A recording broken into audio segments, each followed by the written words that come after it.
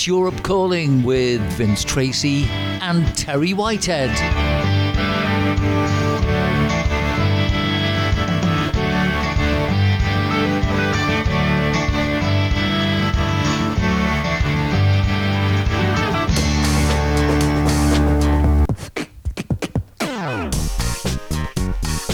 So, very good day. Welcome, everybody. Very special date for us today, the 29th of February. Only comes round every now and again. And the year, of course, 2024. Our weather, well, a mixture of quite cold early on, quite hot midday till about 3, going cold again, and lots of wind. Let me go west around about 3/4 of an hour, sensible driving, and find out how he is. So, Terry, are you any better this week? I feel good, yeah. Still coughing. I'll just give you a bit of sound effect. Still coughing and spluttering a bit. No, I feel really good. Yeah, I've had a rough few weeks, to be honest with you. Yeah. But I feel okay now, thank God. But the family are all coughing and spluttering as well, so I suppose we'll carry on passing it around to each other for a few more weeks yet. It's a seasonal thing, isn't it, really, Vince? I think it is, and I do note there's quite a few people that get this sort of, it's like a coughing fit. So there's obviously a particular germ that is coming round again. What's your weather like down there? It doesn't end in a coughing, that's the main thing. Yeah. What's your weather like down there? All right, yeah, I'm just looking at blue skies again as you. It's been lovely today. And yesterday was pretty good as well. It's not, but when the sun goes down, obviously it gets a bit cooler. But days have been really, I don't know, it was about 18 degrees, I think, where I was yesterday, 19 degrees. Very comfortable, very comfortable. Yeah. Okay, our first story then, here it comes. And we're in your area of expertise as we're looking at buildings. Oh.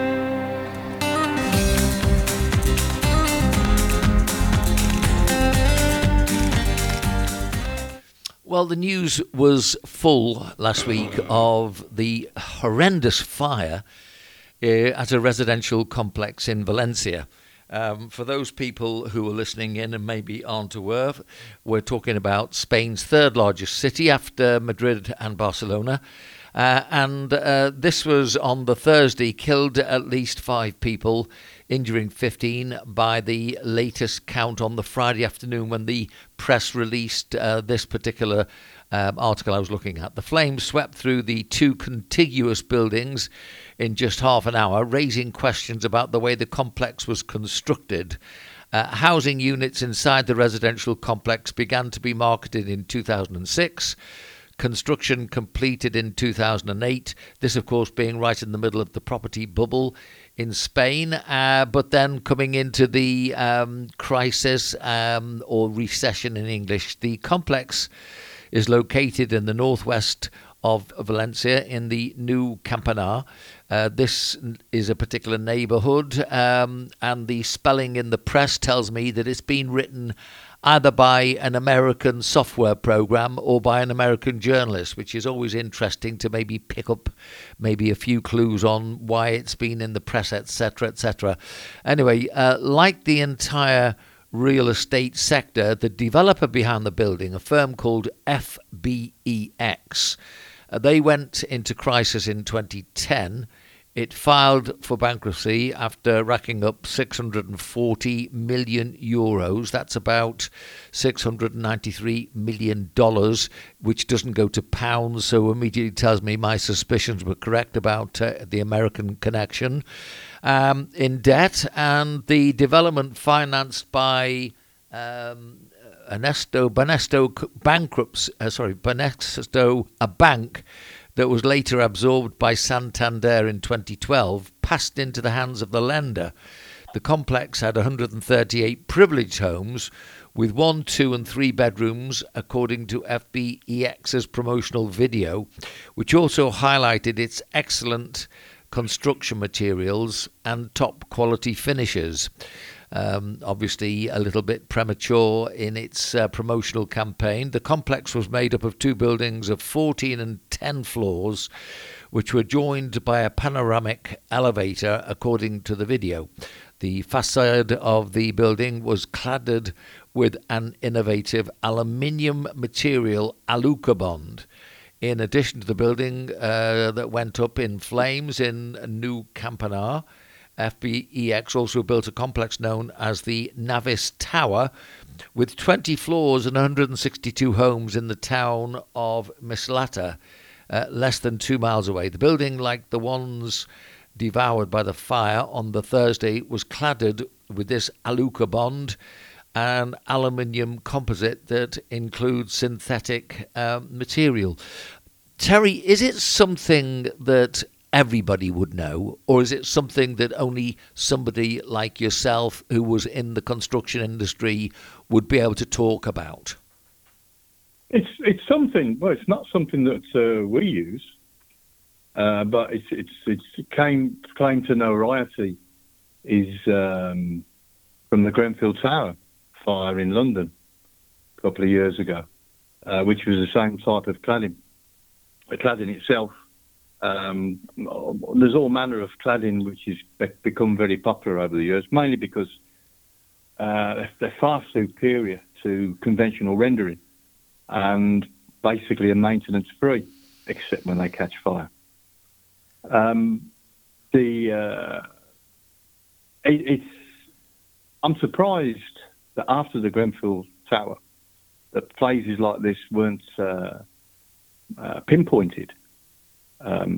Because when I saw that going up, I originally thought it was a terrorist attack, that they must have somehow blown up 20 apartments because the whole lot was on fire. And then when you see different people's recordings of when it started, well, if you'd have told me the whole building was made of wood, I'd believe it, except the wood would probably have burnt slower. Nobody stood a chance in there. It's amazing that people actually got out, to be honest with you. It really is amazing. Yeah. Probably because it was early evening, it was sort of tea time when I think it's 5 or 6 o'clock or something when it started. So people aren't asleep or dozing.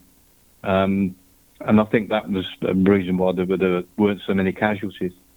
But it's proof that this type of cladding is obviously widely used, though certainly not in my area.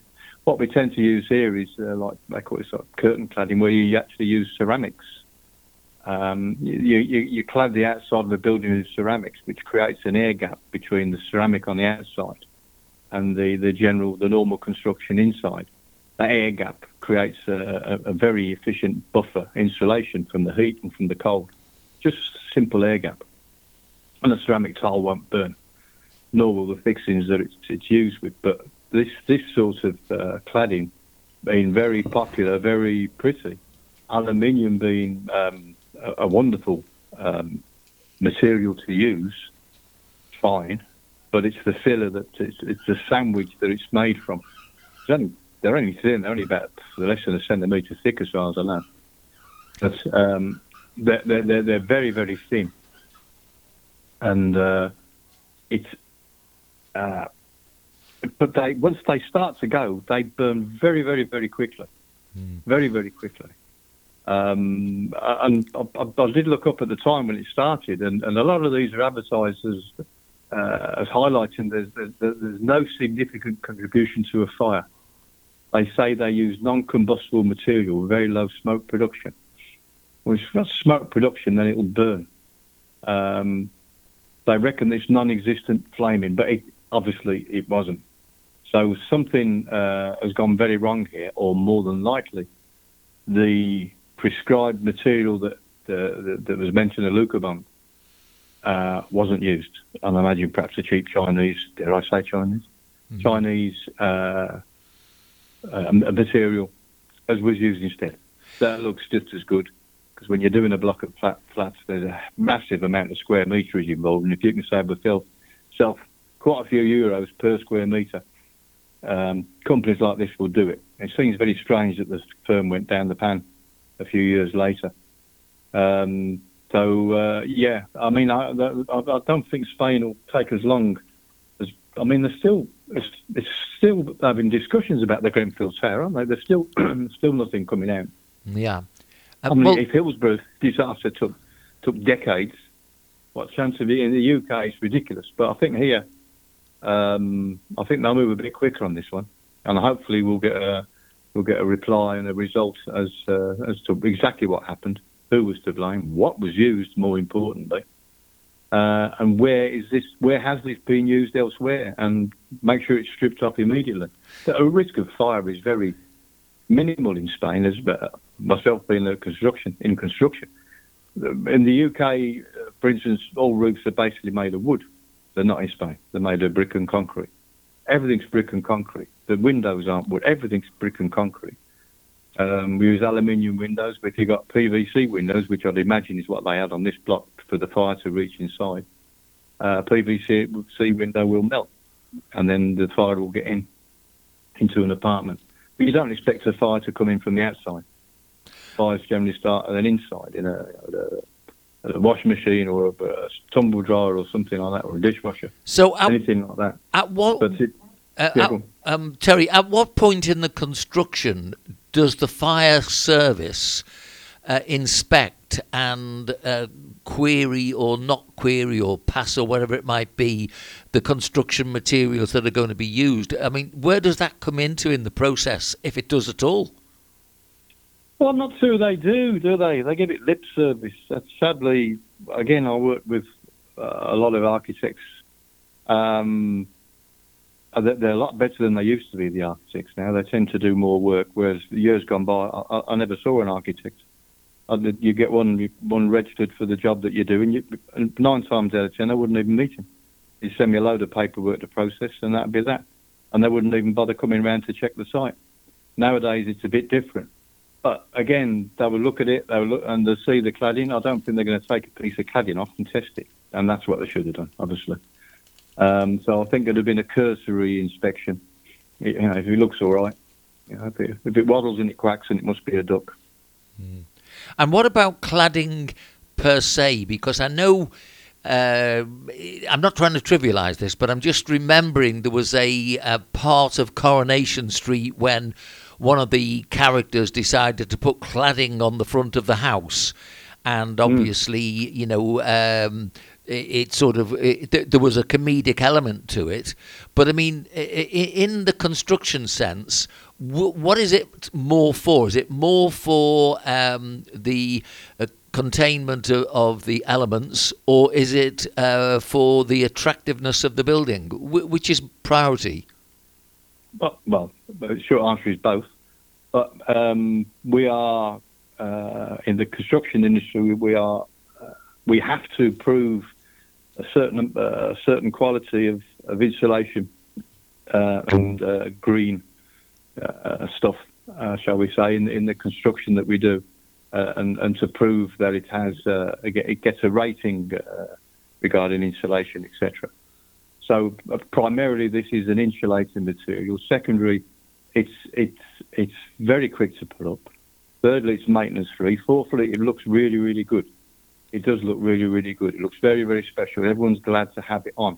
They're glad to have it on, but it keeps the places warm, and it keeps the places cool. It will keep the heat away. That little the material that burnt gives it the insulation, but it's the air gap between that and the building that gives it the best protection. But it's mainly the green element, shall we say, that's at the moment that's enforced on us more than anything, rather than the structural side of things. Right. And when it comes to the fact that there are so many, if we take Benidorm would be one quick example. How many times would you think they do fire drills? Because obviously when you look at so many high-rise in one area, especially with so many tourists coming over, is it something that is high priority to do fire drills for things like this? No. So, just look at Benidorm. That's the easiest one to look at. I mean, Valencia's not that many high-rise places there, but even with the building concerned, they were struggling to get anywhere near the top. And when you consider, last weekend I was in a hotel on the 44th floor in Benidorm, there's not a catch in hell's chance I will be safe. I'm very pleased to see that the whole lot was concrete. Everything that I was sitting and sleeping in was concrete. There was nothing there at all. But it's smoke that kills. obviously, rather than the fire in those cases. And that whole structure is concrete on the outside. There's no cladding on that whatsoever. That's the Bali Hotel Bali, it's the tallest hotel in Spain, I think. Yes, but it's there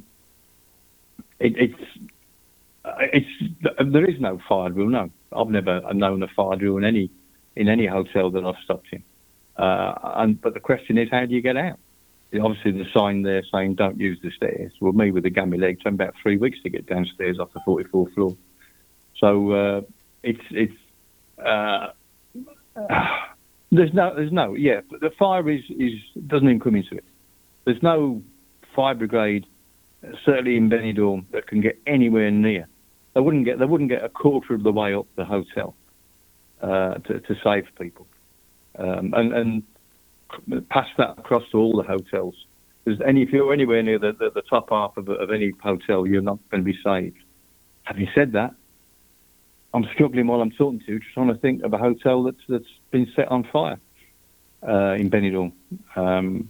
You get apartments where there's been normally a kitchen fire or something like that. That's normally contained and done. But if that should happen, where cladding of this type has been installed, then you saw very, very quickly it's a raging inferno in minutes. We're talking minutes, we're not talking hours, minutes. Yeah.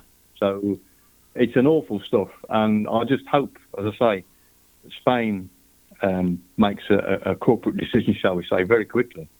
And rather than, like in the case of Grenfell and all the buildings in the UK that use the same material, have to employ fire watchers and 24/7 to tell them it's on fire. It's not doing a lot of good, because if it is on fire, it's going to burn very, very quickly.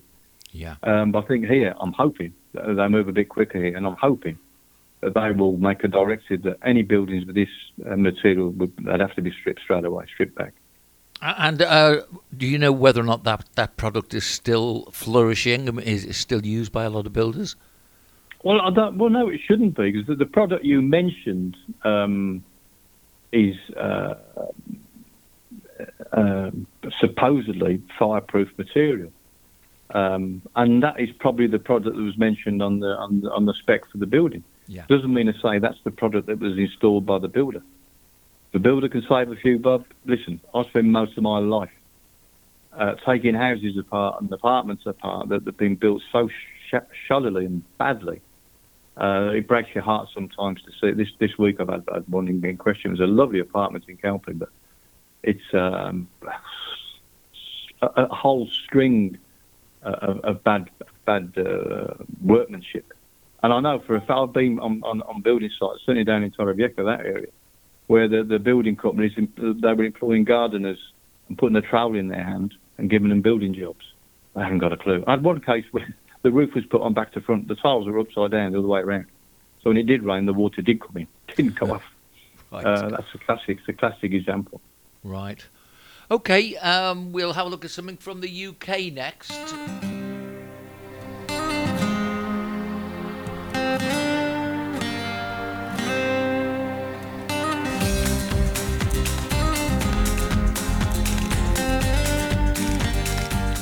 Okay, this one was about primary school pupils as young as 5 have been asked to give their thoughts on whether gender-neutral toilets should be installed in their schools and if they would benefit trans people. Aberdeenshire Council has published a survey about what toilets should be available in new or refurbished buildings, which includes schools, and has asked for feedback from the pupils as well as teachers. It asks them to choose one of several options about what schools should provide for them, including separate toilets for males and females. However, the survey also has 3 options for unisex toilets, 2 of which involve scrapping the existing male-only and female-only toilets entirely. The survey asks respondents how comfortable they would feel using single-sex toilets and whether these single-sex toilets would have a positive or negative impact on people who are transgender. This survey is asking for participants to specify whether they are a council employee, a primary or secondary pupil, and if they identify as non-binary or trans. You can probably guess why I wanted to discuss this, because quite frankly, to think that that is even anywhere near primary school children is just insane, isn't it? Well, in most people's houses there's one bathroom, and it's used by all the members of the family and guests and friends that may come round. No one says, have you got a ladies' toilet? Have you got a non-gender toilet? I've never been on an airplane where there's separate toilets. I've never been on a train where there's separate toilets. So all of a sudden, should we invent a situation where you need separate toilets? Very nice to have men's and ladies' toilets when you've got a big area to supply these facilities. Fine. And certainly with schools, I think it's quite very important to have boys' toilets and girls' toilets. Take your pick, pal. Which one are you? Which one do you feel comfortable in using? Don't ask a lad to do it. Go, well, I want to go and use the girls' toilets and have a bit of fun. It's as simple as that. You're one or the other. There's no other gender flexibility in my mind. You're either born one way or the other. If in your head you feel you're something else, or you're a kangaroo or a cat, help yourself. But there's that toilet or this toilet. If you don't want it, I'll get you a tray of sand. Okay. Further to a number of different things in the press, and the NHS putting out a series of articles regarding the language that people have now got to use. I thought I'd look a little bit more into this, and I found something that was in London in Savid Javid's sort of sphere, and it was written into 18th of September 2023 into the Daily Telegraph. And the NHS is creating hundreds of diversity and inclusion roles, despite being told to crack down on waste and wokery. Officials at NHS England have drawn up plans for 3 new departments called Equality, Diversity and Inclusion, that's one department, People and Culture, and then People and Communities, with 244 posts on the teams. So the Health Secretary, Steve Barclay, was understood to be frustrated by the move and intends to summon health officials to demand explanations for the creation of large departments enforcing woke doctrines. Ministers have repeatedly promised to crack down on bureaucracy, with NHS England ordered to cut its workforce by up to 40%. So I'm wondering, having what we've just been looking at now as a little bit of backup to things that I've been reading in the press, I don't even tell you the language used to define a lady's parts as opposed to a gentleman's parts. I mean, it's just insane. Have you any clues for me who's behind this? Because I'm running out of patience on how stupid people are seemingly getting in the United Kingdom. What do you think about it? Well, this wonderful phrase they call wokeness and woken, an absolute load of rot. It's just getting from bad to... I mean, what you've just described there, that all I'm thinking while you're describing, apart from the futility of the subject, is the positions that you're asking people to be employed in, are they going to get paid? Who's going to pay for these positions of stupidity and putting people in charge of something that doesn't exist? You you don't need anybody in charge of the King's new clothes. They don't exist. Well, and the easiest way to shortcut this is just do your history of Germany in the 1930s, and you will see exactly the same thing happening there in a different manner that just destabilises everything and puts allowed the National Socialists, which is the Nazi Party, to come to power. That is my worry, is that somebody is going to end up getting backed and boosted, especially now you've got social media. All we had in Nazi Germany was word on the street, and maybe a printed article. But now with so much social media, it is absolutely frightening. So maybe you can think that outside agencies are quite happy to stir this up, and us, like the sheep that we are, suck it all in and absorb it and think, wokery is fine. Yes, we do need 42 different types of toilet in our local school. Why did I not realise this before? Wake up, people. Smell it. Well, you mentioned money. So on this article that I tracked down, it wasn't something that we had in the press. I just thought I'd look a bit more into it. The £13.8 million in total salaries across these three new departments does not include on-call, overtime and London waiting allowances. So that's just a starting point for those three unnecessary departments. Well, if you listen, if everyone's after money in their life, then this is it. There's a big flag there. Come on, lads, do a bit of genning up on wokery and gender bending, and apply for the job. You could bull crap your way into it, no problem at all. And I've no doubt there'd be a wonderful salary for that, because nobody can evaluate the salary for that. And it's got to be worth a lot of money. And at least they can give the job to somebody, and that's off my desk. It's on your desk now. It's absolutely ludicrous. Where's the money coming from? It's absolutely balmy. And the people just sucking it in. I can't believe that no one's actually stand up and say, wait a minute. Wait a minute. This is absolute rubbish. Absolute crap. But just stop talking crap and get on with it. So, as I've said before, as soon as a political party, be it in the UK, be it in Spain, calls themselves the Common Sense Party, I'll be voting for them. I'm really feel exactly the same as everything that we've been speaking about. But I would add in also, it's not just the NHS, because basically I look at what's happening in the schools and I'm asking myself, where are the unions? Normally when something is wrong, the unions are the first to come out. They're going to have a strike. Well, okay, we've had a few strikes, so maybe they are in there playing at the moment. But realistically, where's the leadership? Where's the morality? Where's anything? I mean, it's almost like these things just happen. And if I hadn't pointed out that money, I'd not seen that anywhere in the press, and I'd not even seen the article in the press. Okay, Terry. Listen, Vince, if any problem starts arriving on your desk, the easiest way to do it, being it's not your company and you're using government funds, is create a department and a head of that department and his underlings, etc., to cover that particular strategy, whatever's needed, for whatever it is. And you create a new department and very cleverly shove it off your desk onto somebody else's. It now becomes somebody else's problem. Yeah. They've got to be paid, of course, but that's not your problem. Your desk has now got cleared of that problem.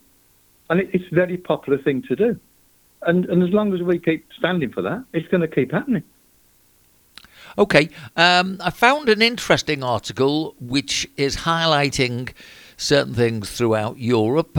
So we'll have a look at those and take each apart and see what we know about them, if anything.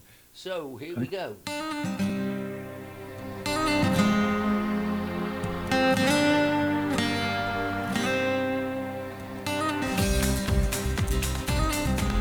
So the first one is Denmark, and keep out, its headline was.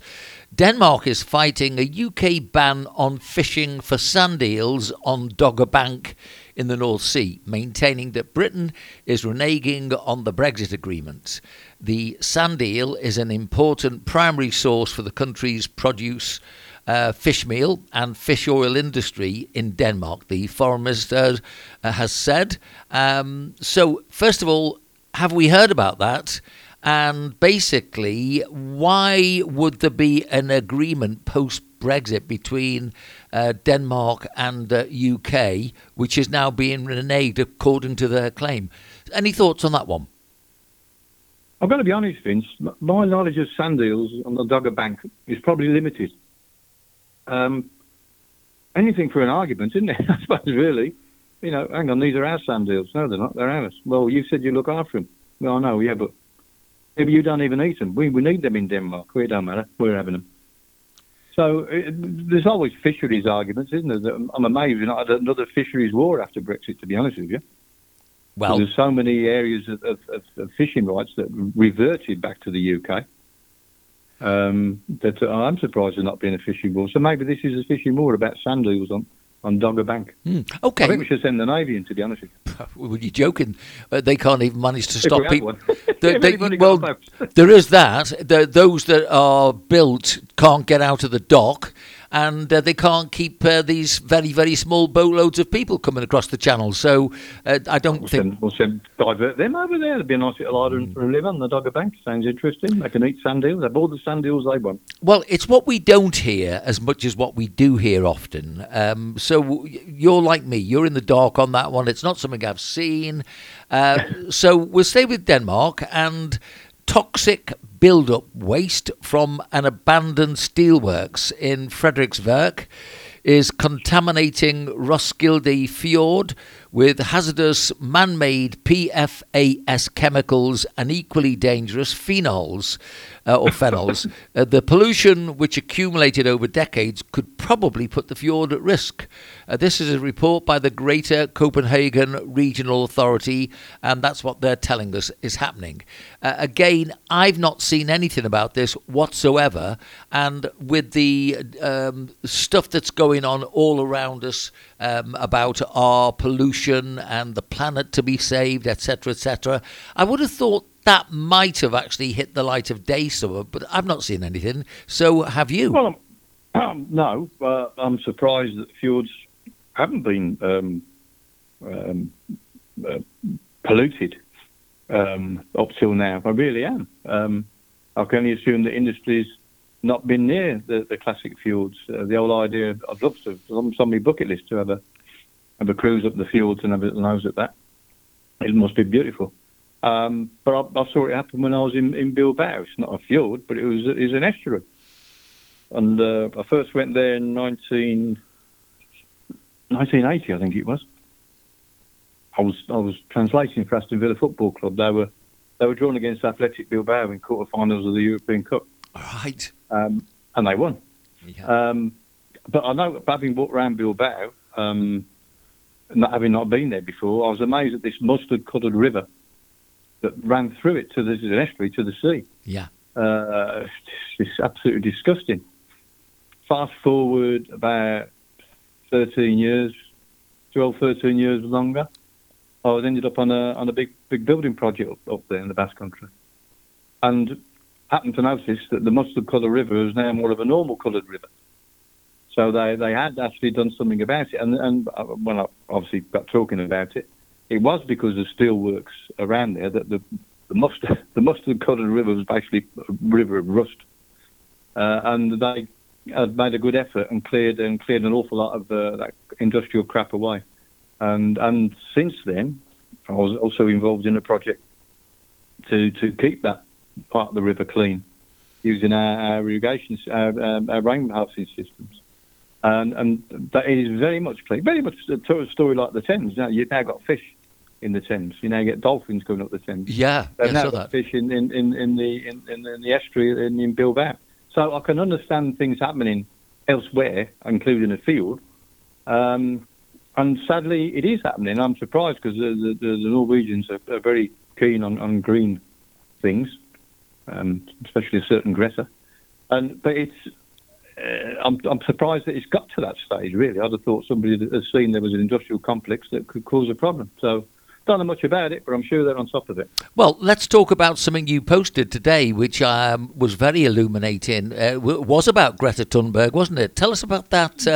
That was a very interesting post, actually. Well, it is. It's all these people about stop oil. I mean, Greta's just one of them. Stop oil. Stop fossil fuels. Ban them now. Okay, let's just wave the magic wand and ban them. Automatically, your shoes fall apart, your clothes fall apart. There's nothing there. The petrochemical industry and is suppliers of virtually all plastic materials. So anything plastic in your life has disappeared overnight. Also, the petrochemical industry is an awful lot is used in the chemistry of your pharmaceuticals that keep you alive. They will disappear overnight. There's no grease or oil for your car. That's not going to happen unless you can find a bit of whale, but then you can't go around killing whales, can you? Slapping a bit of whale oil on your engine. Mm-hmm. The ludicrousy of what they want is the point I was making. You can't stop oil. You need oil for other things. These idiots, these ignorant idiots, with stop oil over their shirts, all I can see is some gas coming out of the car. That's part of the usage of the oil that is dragged out to the depths of the earth. There are many, many other things that oil is used for. You know, like I say, including oil in the vehicle that they drove in to get there. If it's, all right, oil in the bike that they pedalled to get there. If they didn't have it, the bike wouldn't be going around. You know, it would be seizing up. You can't stop oil. That was the point of the bit that I posted. It's not as simple as that. But again, it just shows the ignorance of these people. They're not just stupid bigots. They're completely ignorant people. But there seems no idea what oil is or what it does or what we use it for. But it would seem that the judiciary, after the police at least get them into court, are hell-bent on not punishing them. So that does tend to hint that there's a bit of collusion at a higher level. And obviously, you know, those that want to maybe think about conspiracy theories, well, you can actually see there's a lot more clarity in why they should want to do that. Well, the only people sent to prison, I think, nowadays, Vince, certainly in the UK, is if you've frauded the government, you've done them for tax, you're going to prison. Other than that, you've got something like a 96% chance of getting away with any rape charge. Don't worry about burglaries. They're not going to chase anybody for burglaries or car theft. The police can't be bothered. There's too many of them. Just get on with it, please yourself. So when something does actually come to court, it's quite a mystery to these judges. So when they see these strangely shirted people with stop oil on it, who've glued themselves to roads and stopped the traffic and caused mayhem and, in some cases, deaths where ambulances have not been able to get through, they don't care. They're just totally ignorant of it. And sadly, you do get judges where there's obviously nothing been written down as to what punishment should be applied to these people. Just give them a lenient, you mustn't do this. Now, promise you won't do that again, eh? So, again, let's just get rid of the judges and get some proper judges in. Okay, we'll go to Norway next. So, a proper Europe calling. We're all over the show today. So, Norway had Europe's highest disposable income in 2022, but its average of €8,337 by late 2023 put it in sixth place after Belgium, Denmark, Germany, the Netherlands and Austria. This is according to Eurostat, so nobody's making this up. This is the European Data Agency. Economic experts attributed the decline to a higher interest rate on mortgages and bank loans. Now, to the best of my knowledge, there's only about 6 million people live in Norway. I know it's a pretty low population. They've got stacks of deposits all around their country, and suddenly they're going into some sort of a decline, into sixth place after being at the top country. So what do you think might be behind that? I've no idea, but I live in a little town called LP, which just happens to have the highest population of Norwegians anywhere in the world. There's no bigger population of Norwegians anywhere in this world except the little tiny village that I live in. And every year the Prime Minister of Norway pops across and says hello and does a bit of fist pumping and shaking hands and saying hello on May the 17th. Well, I think around about May the 17th, which is the Norwegian Day. Happens to be my wife's birthday, so I can never forget that one. Right. So it's I'm very surprised. They're quite happy to send their or help fund their citizens to live in Spain, because it's a far healthier climate when you're getting on in years. You know, we certainly don't get the cold as we spoke about at the beginning of this broadcast. Yeah. It's very, very, very, very nice weather compared to what they have. We have sunshine, which a lot of them don't even see for 6 months of the year. There's everything going for Norwegian people that come here. And by and large, they're really, really nice people. We've got quite a few Norwegian friends. Very nice people. I've got quite a few. Actually, I've seen a Norwegian client on money, funny enough, who's come back and wants some more work. But yeah, I've no idea as to that. I've always assumed that they do have a good standard of living. I don't understand why it would have dropped.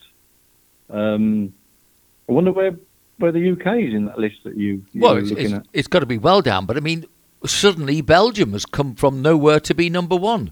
I mean, that does not make really any sense to me. No, it doesn't. Well, actually, I've got, funny enough, I mean, I'm an international builder. I've got a Belgian client to go and see next week. He's an old boy I've been looking after for quite a few years. And I'm going to go and see him. He's a very interesting guy. He lived most of his life in South Africa, so he's got some very strange stories to tell. I've worked a bit out there, as you know, so we enjoy each other's company. But I'll ask him on that, because I did have years gone by Dutch clients who moved to Belgium fiscally because it was better for them than to stay in Holland if they literally moved across the border. Even in some cases, just moved on paper, shall we say, into Belgium. Their tax liability was far less. They could make a lot more money. In fact, just think about it, my neighbour's Belgium, and he does that as well. And it's I'm going to actually, now you've posed the question, I'm going to ask. I didn't realise that. I'm going to. What the hell's going on here? How come you got the highest the wages in Europe? What's going on? It's come from nowhere. Why am I getting the highest wages? Yeah. Well, we'll stay with Norway, and they're talking about a total of 65 million farmed salmon perished in Norway's fish farms in 2023, which is a 27% increase on 2022. The Institute of Marine Research reported the dizzyingly high number was caused by jellyfish attacks on fish farm pens, as well as outbreaks of diseases which required the destructions of millions of fish. Now, I try to join up dots, and sometimes there can be something. We're always told how good salmon is for us, and how we should eat it. And suddenly, a 27% increase on perished farm salmon. I've not seen this anywhere, and yet I would expect to see that reported somewhere in any farming or international comparisons or something. I never expected somebody to bring that into somebody's news bulletin somewhere. I never had any idea that jellyfish would be attacking salmon. What they should do then is train, and I'm sure they could, some pods of dolphins. As far as I know, they eat jellyfish. There you go. I could make some money here. Have you got any Norwegian phone numbers? Let's get on the phone. Mm-hmm. Hello. Yeah, I'll train some dolphins up and I'll take a few up there. Christ, 55 million salmon perish. That's an awful lot of salmon sandwiches and stuff, isn't it? Well, I do like salmon, and I suppose most of the salmon I eat is going to be farmed salmon.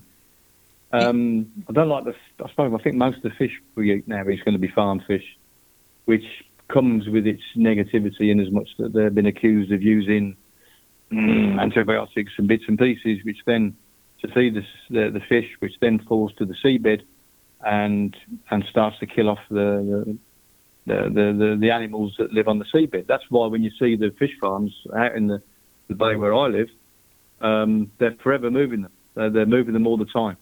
So they can't be accused of causing a desert underneath the fish farms. Yeah. But we're getting a nice bit of fish, and hopefully it's healthy fish that we're eating at the right price. Yeah, I'm sad to hear that 55 million. Bloody hell, because of the jellyfish. Well, dolphins, Norwegians, boys, get up there, dolphins. You see, I'll wait and see if anything else develops along these lines.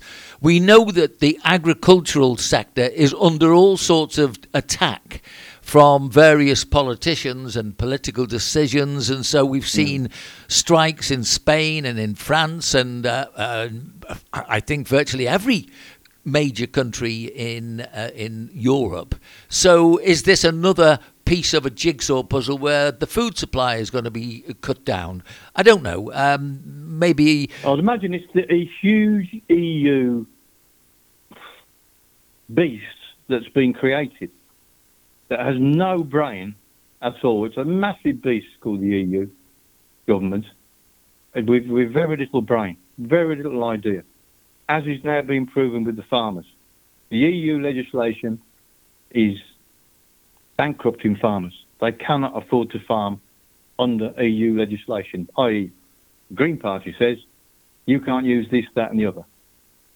So they have to use other types of, for instance, fertilisers or weed killers, etc. which more than likely are more expensive and increases the price of their product, which they can't bring to market. Why? Because the EU is allowing produce from other countries into the EU that doesn't come under these laws, and therefore their products are a lot cheaper. So the EU farmers, hence the blockades EU-wide, not just in Spain, but the UK, France, everywhere, they're going mad. And we should back them. We really shouldn't, unless, apart from the fact that I was stuck in 3 different blockades on motorways a couple of weekends ago, but never mind. They kept us blockaded for an hour at a time, so it wasn't bad. We stuck for an hour. No, but you can do that. But it just proves again that the EU doesn't work. It doesn't work, and they're not going to change. Why should they? The big gravy trains they're sitting on, the massive wages and bonuses, and their 3-hour lunches they have on a daily basis. Well, for those that would want to do the research, go and find out who the leaders are, and you'll find out reasons why we've got ridiculous policies. But anyway, Italy is next, where we have the occupants of a parked car and another that was moving were rescued with minor injuries after a sinkhole in a Naples street swallowed both vehicles in the early hours of February the 21st. Naples mayor said the incident was the result of neglecting the city's sewage system for many years. Now, I also saw a documentary regarding Rome and the underground city, which is also there. Infrastructure and not being invested in. I think that seems to be generally everywhere, doesn't it? Just look at the rivers authorities in the UK and the rivers that now become rivers of sewage that they're being paid to pump sewage into the rivers. No, they're not actually being paid to pump sewage into the rivers, but they're given billions and billions of pounds, and then there's no control over it, and they pass that money instead of into the infrastructure of their water and sewage systems, they pass it on to the shareholders to make it a nice big company to invest in. I can only assume that happens across Europe. I can only assume that happened in Naples. Funny enough, you mentioned Naples, and in fact, it was being blamed on a sewage system collapsing. My family know that I have a name for Naples. It's sort of like SH1T with a hole at the end of it. Because having been there, I pronounced it. I gave it this name. I wasn't very happy with it, to be honest with you. And that's what I called it. And you mentioned this, I was having a little chuckle to myself because I proved myself right. I'm going to tell the family how right I am now. Okay, some really interesting little things here. There's another story, this time from Germany. Residents in Grunheide, a rural community under 8,000, well, those people have voted against authorising a rail goods depot and storage facilities which would have been used by Tesla's batteries and car assembly plant. Plans which included building a goods depot and storage facilities would have entailed felling 250 acres of trees. There, to me, is rather a very interesting thing. Why would you have 250 acres of trees felled so you can put in all these batteries for the electric car? Can you get Greta on the phone about this one? Let's get Greta on the phone. Let's just see what we're going with this one now, with these Tesla batteries that she wants. And what's she got to say about this? 200 acres of trees being chopped down. Well, can I just say, it just underlines everything that we've been saying for a long, long time, Vince. Underlines everything, mate. Where there's money, there's corruption. That'll just carry on happening throughout the world. This article, it was in the paper, and it looked as if it wasn't going to be interesting. But I have a story from Toulouse now, in France. 900 tons of lithium batteries recently went up in smoke at a Viviers Toulouse recycling plant. Essential for items ranging from mobile phones to electric cars, the batteries, a combination of inflammable materials and stored energy, meant they ignited easily when exposed to heat. Now, the firefighters have explained this, so it's not a politician, it's actually an expert explaining the problems that we're building up if we keep going down this ridiculous route of just reliant totally on electric batteries and things like this, or batteries for electric cars, should I say. Terry, I've invented something has anybody actually processed it? Let's move ourselves forward 10 years, because in 10 years' time, they're going to take my car off me. I've got a diesel vehicle, a big gas guzzler, keeps me safe. They're going to take that off me because apparently in Spain, because I won't be allowed to drive it. So they'll force me to have an electric vehicle with one of these big heavy batteries in it, which is going to tear up the road even more because the weight of that battery is going to be far heavier than the vehicle I drive. But anyway, what happens to all these batteries? Apart from the fact that when you want to change the battery, it's going to cost on average about €30,000 just to change your battery, by the way. What do you do with the old batteries? They haven't got a solution, have they? No. So when you tell me about what's been happening in Toulouse, where 900 tons of lithium batteries have gone up in smoke, it tells me everything. How many photographs? I saw one on the news this morning about a woman who luckily managed to get out of the house quick enough. The house just turned into an inferno in seconds through a scooter battery being charged up. She plugged it in, and within seconds it just set herself on fire. And the whole house got gutted, and she managed to get out in time. Luckily, she was awake because she just got up and plugged it. If she plugged it in and gone to bed, it'd have been a different matter. There's no solutions. Why keep saying we have to have electric vehicles when A, they don't work, they won't do the mileage I need to do in a day. B, what do you do with the batteries when they're finished? C, where am I going to charge these vehicles because there just aren't enough charging points? D, what are people going to do who live on the 8th floor of an apartment block? Going to have a huge line, are they, down to the street somewhere to fit the car? Come on. They've just not thought it out. And this is just another thing that's not been thought out by these absolute green idiots. Well, that's why I get really very clear in what I think could be labelled a conspiracy theory, but ridiculously, if you looked at what happened on the east coast of America when they had a really big storm, everything came to a halt. Recently, we were told that in Chicago, electric cars couldn't start because it was too cold. So realistically, you've got so much information legislating against continuing with these policies that, quite honestly, it just has to be some group of people who obviously have got something that they know that other people don't know. There's too few people making massive amounts of money out of this. And they've convinced us all, stupidly, that we should accept it. We should not accept it. We should not accept it. Not just because they're making the money out of it. That's all they're worried about. But there's no infrastructure for it. There's no safety regarding the batteries that set on fire on a regular basis. They've no idea what to do with the batteries once you pay €30,000 to replace yours. What they're going to do with the old one? They've no idea. They haven't got any idea. They don't care. They're taking the money now. That's all they care about, and we let them do it.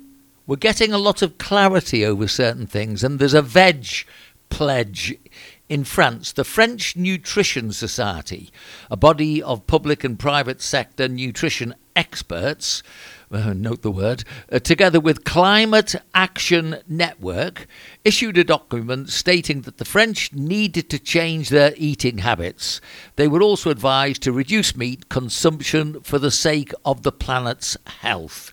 Well, I've been to France and I've seen that the meat that they consume is likely not to be decreased from what I've seen, but they still continue with this sort of stuff. It really looks nonsensical when you actually go to the grassroots, no pun intended, and actually see what's going on there, you know. Well, listen, I only eat plant-based products. A cow eats grass and plants. And by doing so, it puts a steak on my plate. And thank you very much, cow, for being a green animal. French nutrition experts, Vince. Experts. The thing about it, X is a has-been, and a spurt is a drip under pressure. Mm-hmm.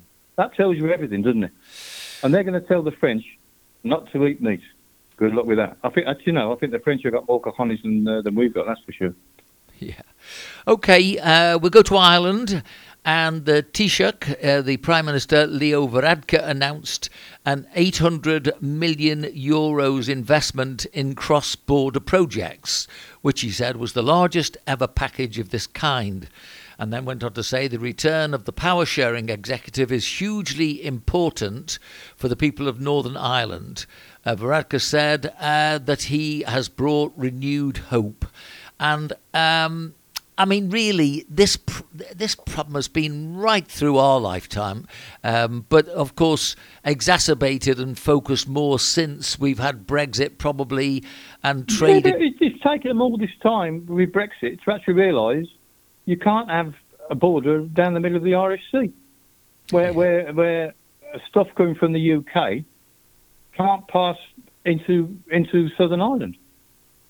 Stuff from Northern Ireland can pass into Southern Ireland because that's the agreement they have. But stuff from Liverpool going across the sea into Belfast can't be passed on over the road into Ireland. So by actually now breaking down the barriers, which should have been Boris had it right. Boris had it right from the very beginning. When he agreed to this, because he knew it would get destroyed. He knew that the Brexit agreement regarding Northern Ireland was self-destructive. So he was quite right to agree to it, because we'll agree to what you want, because it's not going to happen. And now it's happening. So, not a lot said about that, is there? Well, we had all the complaints about it. We're about the border down the Irish Sea. Let me highlight. It's disappeared. Let me highlight something else which not many people talk about, and it's Ireland's national debt, and it works out at €42,000 for every member of the population, which in turn makes it one of the highest in the world. And the Department of Finance has actually declared this. It also warned that by 2030, isn't it strange, Agenda 2030, but there we are, it just happens to be, it warns that by 2030, the Irish state would need an additional £8 billion a year to maintain current funding levels for areas like healthcare and pensions.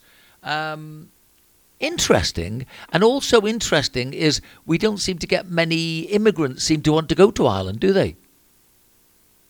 Well, no, I suppose they haven't worked out how to get. You tried crossing the Irish Sea, certainly in a bloody dinghy.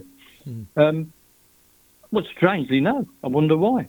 But Ireland, Southern Ireland, we have to call it Southern Ireland, but it's Ireland, created this problem years ago when they went out and advertised to the world where their taxation system was lower than anybody to entice businesses to go over there, which they did. Big businesses flocked over there because they're going to pay so much less tax. So they got all the businesses over there, which created a wonderful employment. But if you're charging less tax, there's less money in the coffers. There's less money in the coffers, the national debt goes up, doesn't it? And that's the payback they've got now. Again, at the time, it was a brilliant stroke to play. But they weren't thinking what's going to happen in the future. Who does? Well, I think it's easy. It's easy for UK people to sort of not see that there's this huge problem, the cross-border problem between the Republic and the part which is the United Kingdom. And I think sometimes you can hear, even when politicians are talking, apart from the fact that you do hear a different accent, I think people don't seem to see the immensity of the problem. That's the way I would view it, anyway. Well, the EU and Ireland insisted there can be no border between Ireland and Northern Ireland, I think, which is wonderful. Why should there be? But that means the border goes into the middle of the Irish Sea. Because I've got a butcher shop in Belfast, I can sell sausages into Dublin. That's not a problem. I put them in my car and drive them down there and flog them. But if those sausages I've got from Liverpool into my butcher shop in Belfast, I can't take them over the border into Ireland. And that has basically been the problem, which has held up the government. Now they've actually got the government together again. I mean, they're as bad as each other, the Sinn Féin and the UDR. But they're as bad as each other. But all right, they're back working together for 5 minutes. But no doubt it'll blow up in the air again over some other reason. But it seems to have won. They've won against the EU, and that's a little's been said about that. Yeah, I don't see anything on the front page. The EU has had to back off and allow these things to happen. It's just happened because the people said, this has got to happen. And guess what? It's happened. Well, Terry, we've People had do have a voice, you know. we've had a sort of a different podcast this week because basically I found that illuminating in many ways, mainly on sound bites, but at the same time, I thought the article was interesting. So I hope you enjoyed it as well. I did. I'm giddy. We've had a complete tour around Europe here. We haven't missed many countries, have we? We haven't been to Bulgaria, have we? No, we haven't. All right, Terry, we'll leave it there and look forward to next week. Igualmente, señor. Hasta el jueves que viene. Muchísimas gracias. De nada.